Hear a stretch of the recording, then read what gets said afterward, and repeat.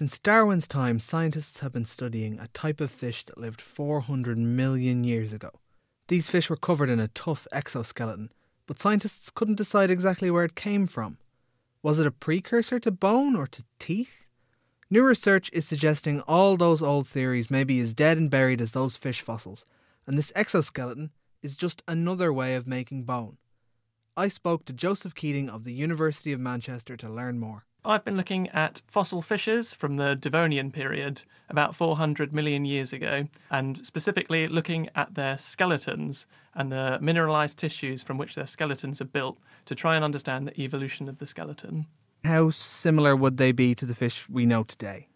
So these fish were called Heterostracans or Heterostracans, and they shared a lot of features with fish of today. They have a mineralised exoskeleton, they have an internal skeleton made of cartilage, sort of like some sharks, but they lacked a few of the features that we associate with vertebrates today. So for instance, they lacked any paired fins equivalent to our arms and legs. These fishes were covered in a giant head shield of mineralised skeletal tissue, and this is what we were looking at to try and unravel the evolution of the skeleton.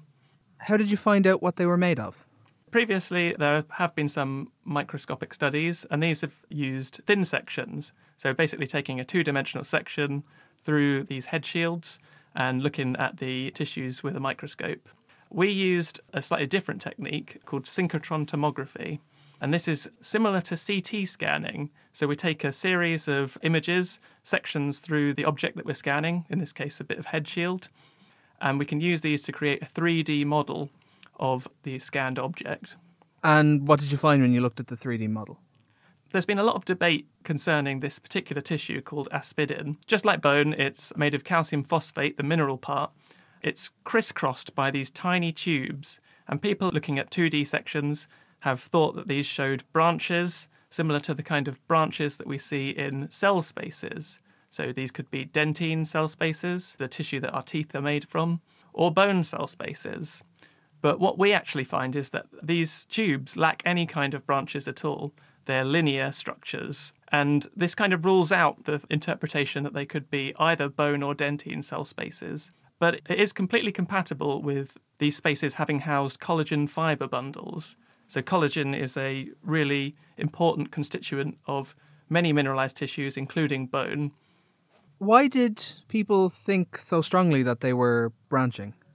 I think it was probably an artefact of taking that two-dimensional section. So these tubes are really tangled and overlapping. If you take a two-dimensional section through this tissue, it might look like these tubes are branching. But when we have the 3D perspective, we can see that actually these aren't branches at all. It's just overlapping tubes. Sort of like seeing a footprint and not realising it's a boot. Yeah, exactly. Does this study give us any insight into the evolution of how our skeletons came to be? When these tubes were thought to be branches and possibly cell spaces, it was suggested that aspidin might represent some kind of transitional stage in the evolution of mineralised tissues. So it might be the precursor of things like bone and dentine that we find in living vertebrates. But our results suggest that actually it's just a type of bone, which means that the toolbox of skeletal tissue types, so bone and dentine and cartilage, actually have a much longer evolutionary history than we previously thought.